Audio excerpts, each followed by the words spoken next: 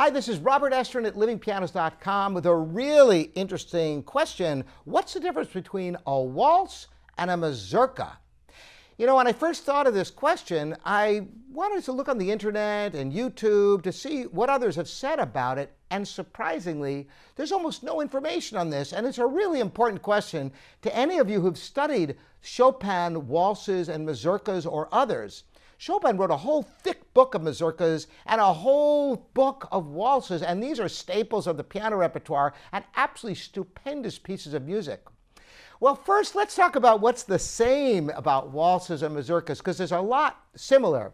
The mazurka and the waltz were both dance forms of the 19th century, and they're also both in 3/4 time. 1, 2, 3, 1, 2, 3, etc., etc. So what the heck makes them different?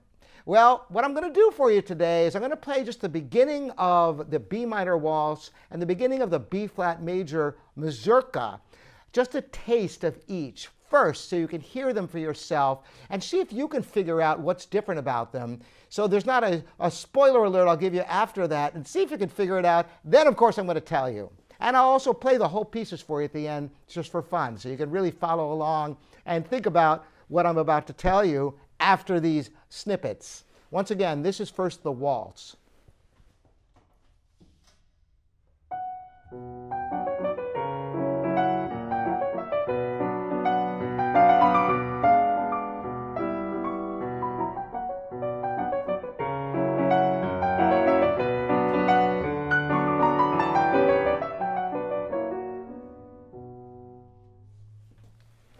You could hear the 1, 2, 3 in there, I'm sure.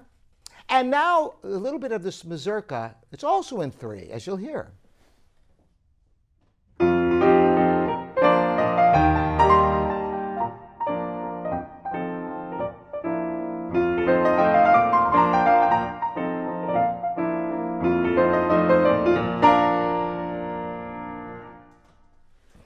All right. So there are two different dance forms from the 19th century. There's a whole book of waltzes, a whole book of mazurkas, and they're all in 3/4 time. What the heck is the difference? Well, in a nutshell, it's where the accented beats are. I don't know how many of you picked up on that. We're going to start with the waltz, and the waltz typically has 1 as the strongest beat, and the secondary strong beat is 3. So you have 1, 2, 3, 1, 2, 3, 1, 2, 3, 1, 2.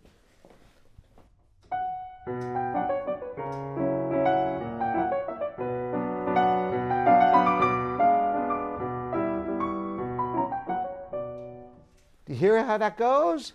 3, 1, 2, 3, 1, 2, 3, 1. All right. Whereas the mazurka, the strong beat is the second beat. 1, 2, 3, 1, 2, 3.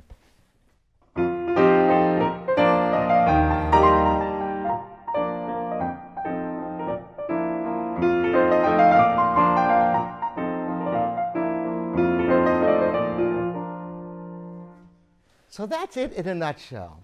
And so you can hear these complete pieces with all their different sections and changes of mood. I'm going to now play the complete, first the waltz, and then after that, I'm going to play the complete mazurka for you so you can hear and you can follow in your mind and notice the rhythm of the waltz where you have the strong first beat and the secondary strength is on the third beat. 1, 2, 3, 1, 2, 3, 1, 2, 3, 1, 2, 3. So here for you now is the waltz.